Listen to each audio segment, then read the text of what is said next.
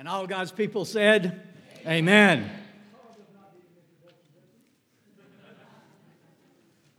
I felt slighted. Watch it. But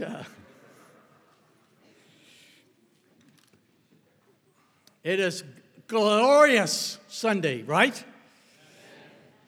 He is risen. And I want you to say that many times today as we look at God's Word together. Today we're going to look at John chapter 20.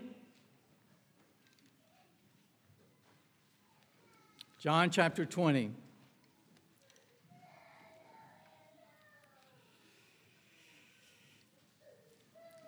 For right now, I'm going to read the first 15 verses, and we will read more as we go along. John chapter 20, beginning at verse 1. Now on the first day of the week, Mary Magdalene came early to the tomb while it was still dark, and saw the stone already taken away from the tomb. So she ran and came to Simon Peter and to the other disciple whom Jesus loved, and said to them, They have taken away the Lord out of the tomb, and we do not know where they have laid him. So Peter and the other disciple went forth, and they were going to the tomb. The two were running together, and the other disciple ran faster than Peter and came to the tomb first. And stooping and looking in, he saw the linen wrappings lying there, but he did not go in. And so Simon Peter also came following him and entered the tomb, and he saw the linen wrappings lying there, and the face cloth which had been laid on his tomb, not lying with the linen wrappings, but rolled up in a place by itself. So the other disciple who had first come to the tomb then entered, and he saw and believed. For as yet they did not understand the scripture that he must rise again from the dead. So the disciples went away again to their own homes, but Mary was standing outside the tomb weeping. And so she wept. She stood and looked in the tomb. And she saw two angels in white sitting, one at the head and one at the feet, where the body of Jesus had been lying. And they said to her, Woman, why are you weeping? She said to them, Because they have taken my Lord, and I do not know where they have laid him. When she had said this, she turned around and saw Jesus standing there, but did not know it was Jesus. And Jesus said to her, Woman, why are you weeping? Whom are you seeking? Supposing him to be the gardener, she said to him, Sir, if you have carried him away, tell me where you have laid him, and I will take him away. Let us pray. Lord, we are much like Mary and Peter and John. So much that we don't understand. But this great truth we know, he is risen. And that makes all the difference. Because we know your promises are sure. We know that you fulfill everything you say you're going to do. Lord, help us this morning to renew afresh that great truth that should make a difference in all that we do and think. All of our emotions, our attitudes should be based on the fact that Christ is risen. Lord, your word is sure, and yet we are not. Your word will last forever, and we will not. For as the scripture says, all flesh is like grass, and all its glory like the flower of grass. And the grass withers, and the flower falls off, but the word of the Lord endures forever. Thank you, Lord, that your word is sure, and we can trust in it completely. We pray now, even I pray, guide me in my tongue. May my notes not hinder me from saying what your Spirit would want me to say. In Christ's name, Lord, we do ask. Amen. You're driving down the road and you see the blue lights flashing in your rear view mirror. You've been speeding. You knew what the speed limit was. And so you really don't have an excuse. You broke the law. But more than that, you knew a truth that did not affect what you were doing. It's like college students now taking their finals, or high school students, or any, child taking tests. You get the test back and you've missed something, and you say, I knew that. I knew that answer, right? But it wasn't there when you needed it. It didn't affect what you said on the test. The resurrection can be like that. It's a truth we know. It's a truth we've heard for many of us much of our life. But how much does it affect the way we live, our thoughts, our attitudes, our emotions, how we react to various situations? We are here today to celebrate the resurrection, and really as we do every Sunday, because it makes a difference. Because the resurrection changes everything. Doesn't it? Does the resurrection change everything in your life? Is the fact that He is risen really grab you in a way that when things are going bad, you can say, but I know this truth. Christ lives in heaven for me and prays for me, no matter what the situation. Because He is risen. And when I say that today, I want you to respond with what? That's right. Because that's what we need to remember. Every day of our life, He is risen. He is risen. And the Bible describes people just like you and me. In this passage, we see people with the various reactions and emotions just like you have and I have every day. Sometimes they're confused, sometimes they doubt, they have fear, they have all these emotions. But there's one thing that made the difference in their life. Christ arose from the dead and proved that He was the Savior. Proved that He did what He said He would do. So look at Mary. I'm not going to tell you how many points I have in this sermon because I know how you are. You'll start counting them down. Okay, that's 3. I only got 5 more. But, or it's like the kids. Some of the kids here, they ask, how many more songs do we need to sing? Because they know once you sing so many songs, we get to leave. But I'm not going to tell you, but just ride along with me. First, you see Mary, confusion, right? That's what you see in Mary. When she gets to the tomb, this confusion about God's ways. Why is God doing this? And we relate to Mary. Often we do not understand what is going on and why God is doing what He is doing. So she's confused. She gets to the tomb, the body's gone, the stone is rolled away. She can't do what she had come to do. And so what does she do? She runs back to the disciples and tells them and spreads her confusion.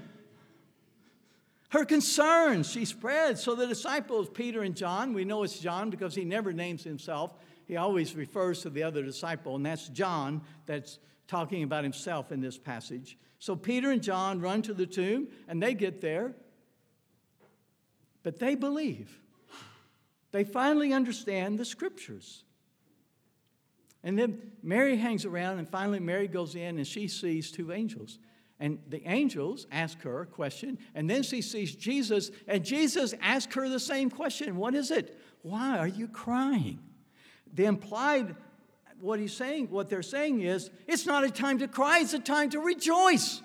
Don't you understand? Jesus is alive.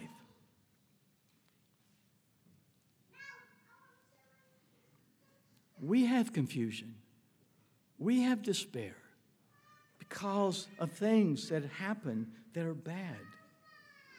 But finally, a dramatic change happens to Mary, doesn't it? A dramatic change. What is it? What changes Mary? She understands that it's Jesus, and Jesus is alive. And the resurrection changed everything for her. She went from being confused to worshiping Christ, to grabbing hold of him and not wanting to let him go. So the resurrection is meant to change everything about our life. Why? Why? Because he is risen. He is risen indeed.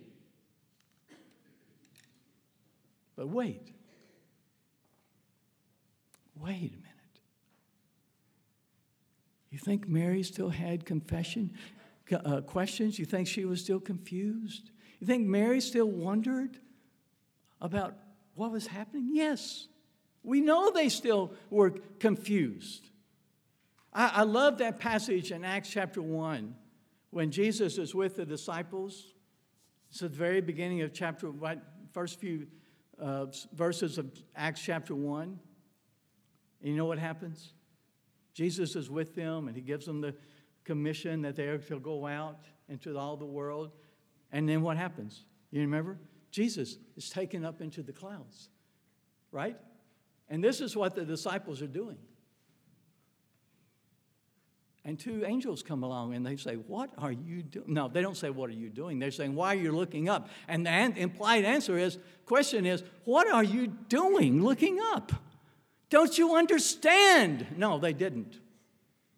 They didn't understand completely. Not until the Holy Spirit came at Pentecost.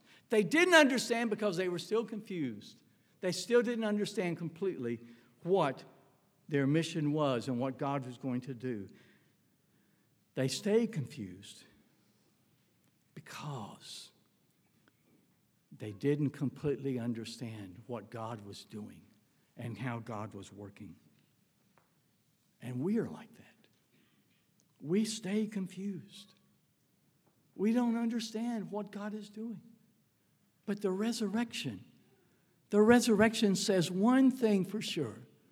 I'm in control, God says. My plan is perfect. I've got it all worked out. You don't have to understand it. I do. I'm going to give you an illustration here from my life. I didn't ask Becky permission to tell you this. She won't like it. But our first mission field was to go to Liberia. And we shipped 90% of everything we owned to Liberia. Now, some of you have been to our house. You've known God has blessed us. Our house is full. We have lots of stuff. But everything we shipped to Liberia, we lost. Now, why do I tell you that? Because we were confused. God had called us. We were convinced God had called us to go to Liberia as missionaries. It was clear God had made the way. God had brought in the support. We had the money, but he took everything. Why, God? Why? I still don't know. But this I know. God knows. And God's in control.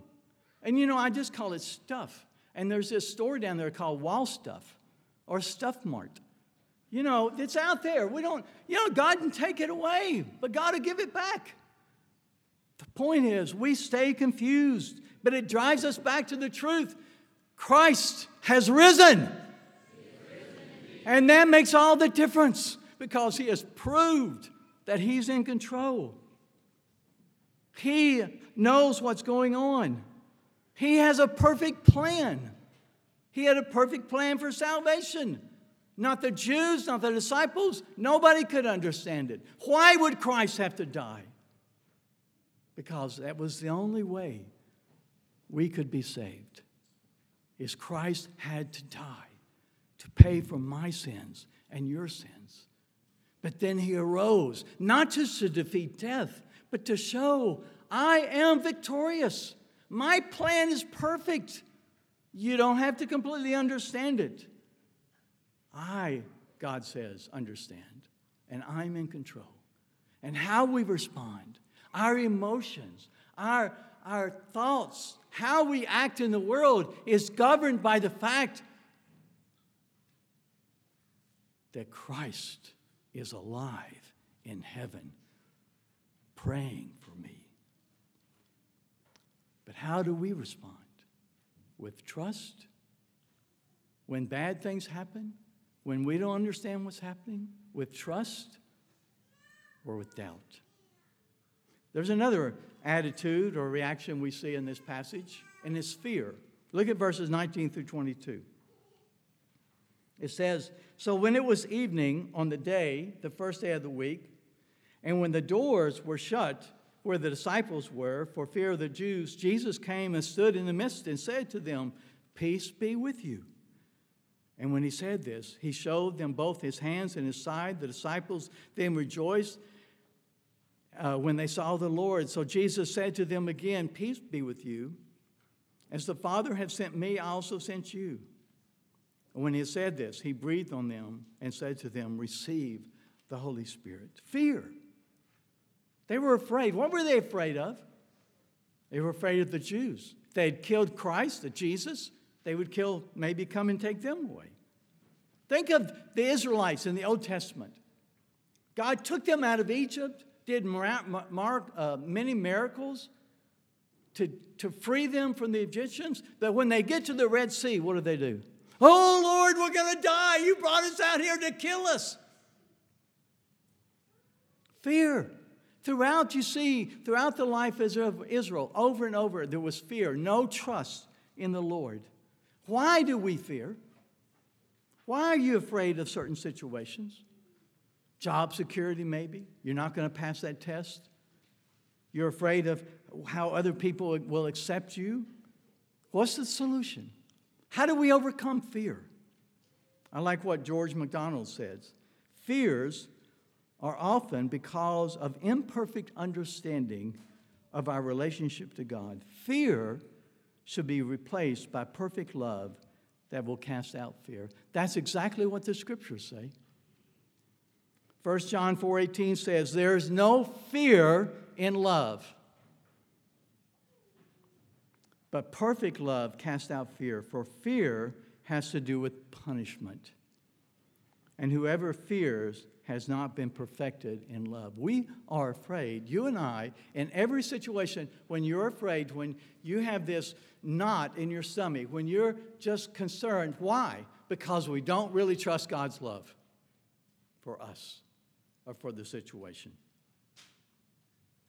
What happens in John 20, verse 19? Jesus appears before them and he says, "Peace be with you." What is that peace? What kind of peace is that? You ever had an argument? I'm going to ask this, but I know the answer already. You ever had an argument with your spouse? If you say no, we need to have a talk. Or an argument with a close friend. You know how you feel in your stomach? You know that knot that exists? You know that just sort of, I don't like the situation. That's the opposite of peace, obviously. But what is biblical peace? Biblical peace is an inner feeling that God is going to make it all right. Peace is an inner feeling that my relationship with God is right. My relationship with God is what's most important. Paul says in Romans chapter 5, God writes through Paul, "Therefore, having been justified by faith, we have peace with God through our Lord Jesus Christ, through whom also we have obtained our introduction by faith into this grace in which we stand, and we exalt in hope of the glory of God." God's peace is this inner knowledge that if I have Christ as my Savior, my relationship with God cannot be damaged. Nothing can change that relationship with my God, so I don't need to fear. But it's also an outward peace. It's also a peace that says, I know God is doing what's best for me. I know that God has everything in control. That's why he says in Romans 8, he says, "The Spirit himself testifies with our spirit that we are children of God. And if children, heirs also, heirs of God and fellow heirs with Christ, if indeed we suffer with him. It's that knowledge, I'm a child of God. Some of you can remember back when you were a little child.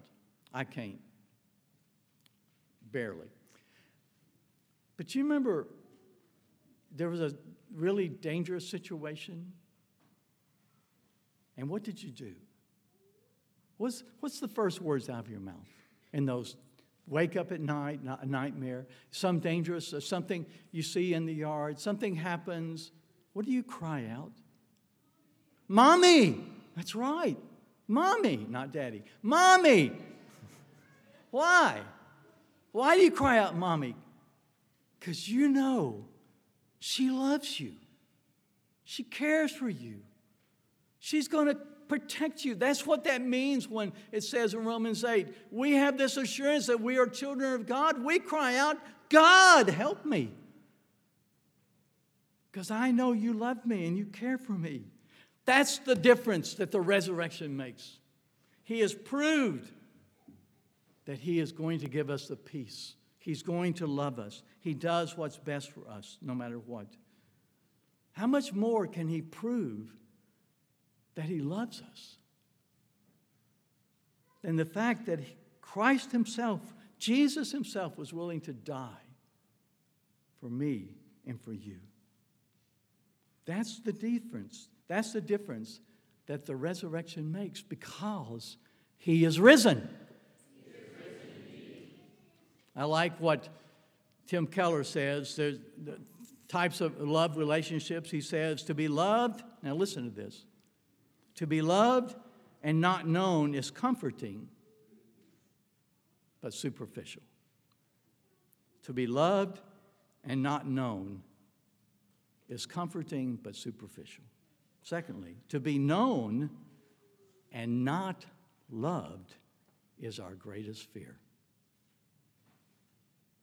To be known and not loved is our greatest fear. But then thirdly,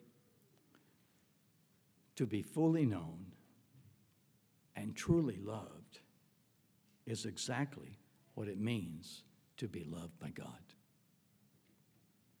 To be fully known and totally without reservation loved is the love of God for us. And that should cast away fear. I was talking to a pastor once who was interested in being a missionary. And he says, I know, God, that's what God wants. I know it. I know God wants us to be a missionary. He had the country picked out. And he says, I've prayed about it, and I know that's what God wants, but I can't do it. I'm afraid. I'm afraid if I go, I won't be successful. I won't be able to preach enough. That's the preacher's problem. I won't be able to preach as much as I want to preach. I'm afraid I'll be a failure. It just won't work. Fear. It's the fear that if I obey God, I will not be happy.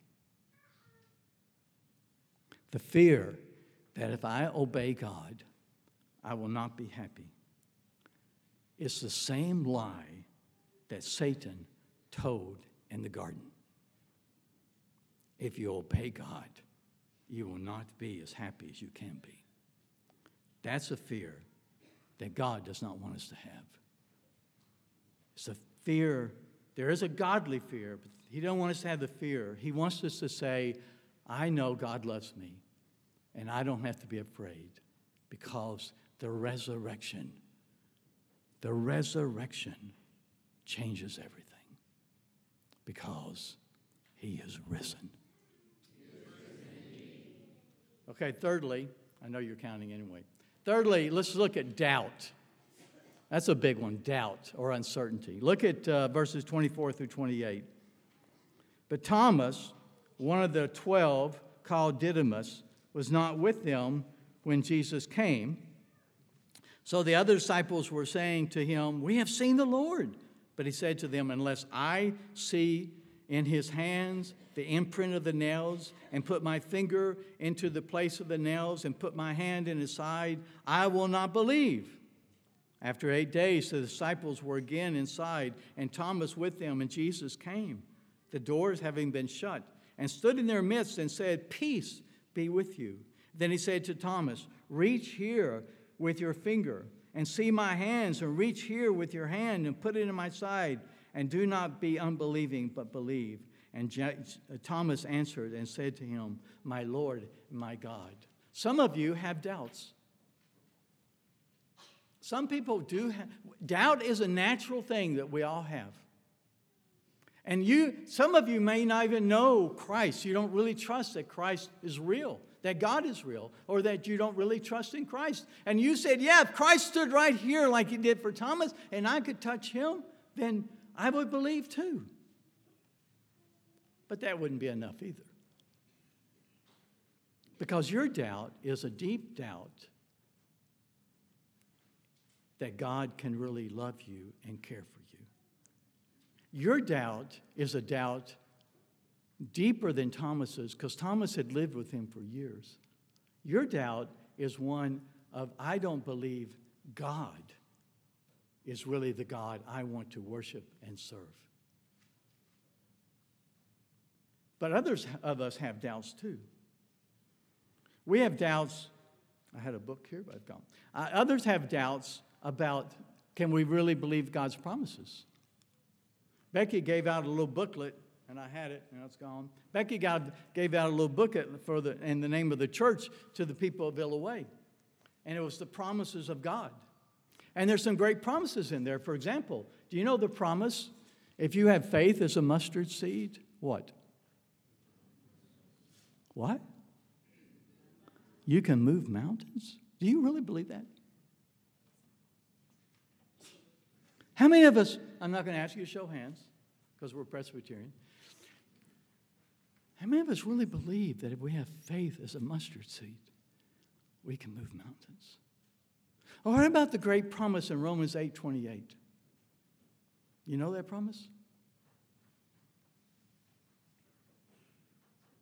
I believe that God works all things for my good to those who love him. Do you really believe that? As you look at your life and examine your life and see what's happening, do you really believe that God is doing everything that's best for you? So we have doubts. We're all Thomases.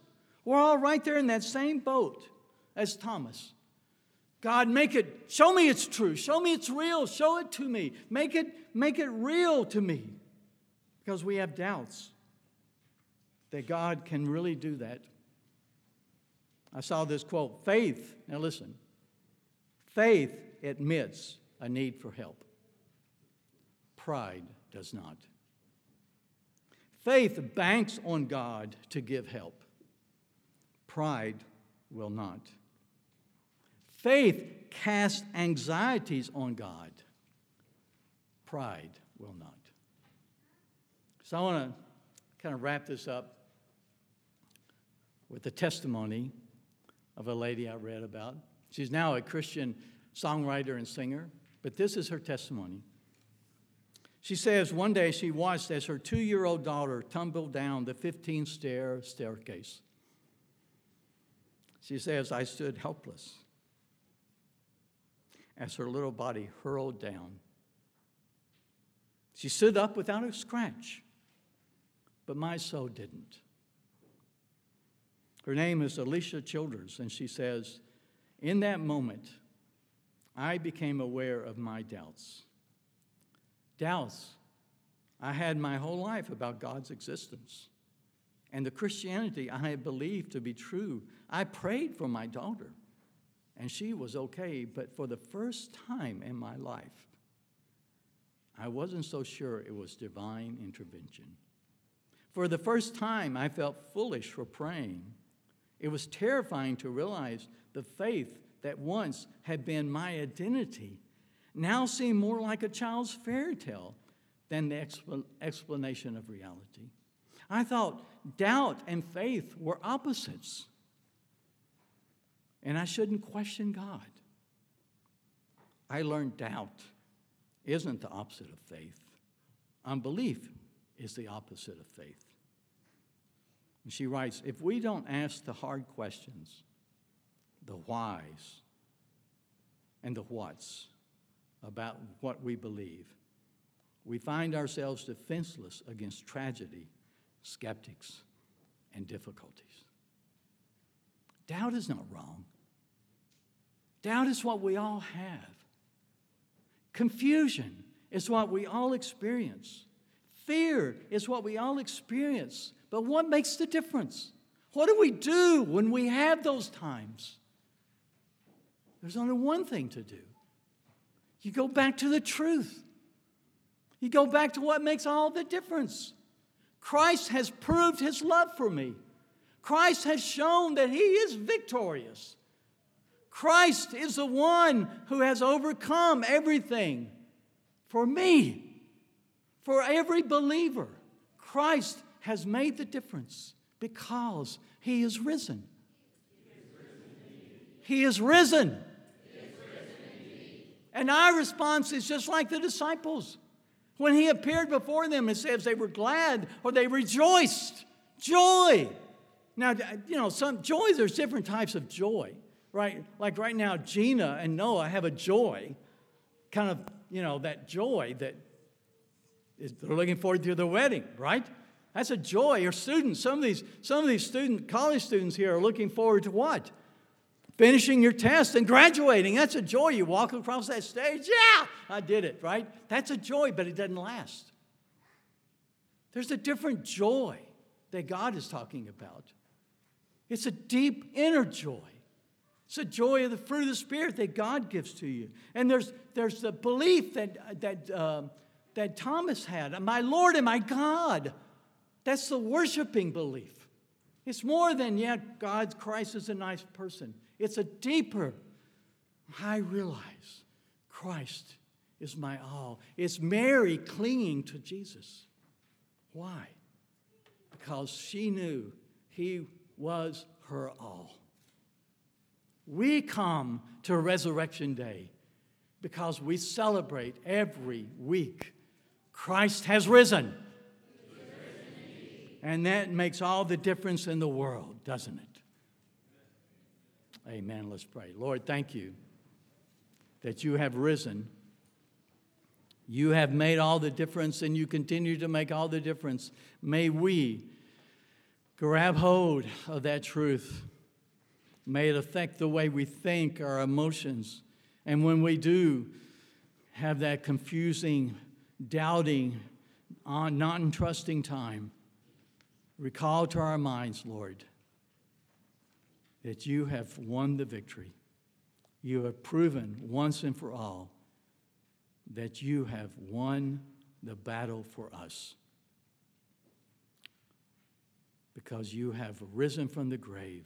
You live in heaven. You are our victorious King and Lord. May we live and rejoice in that all the time. For your glory we pray. Amen.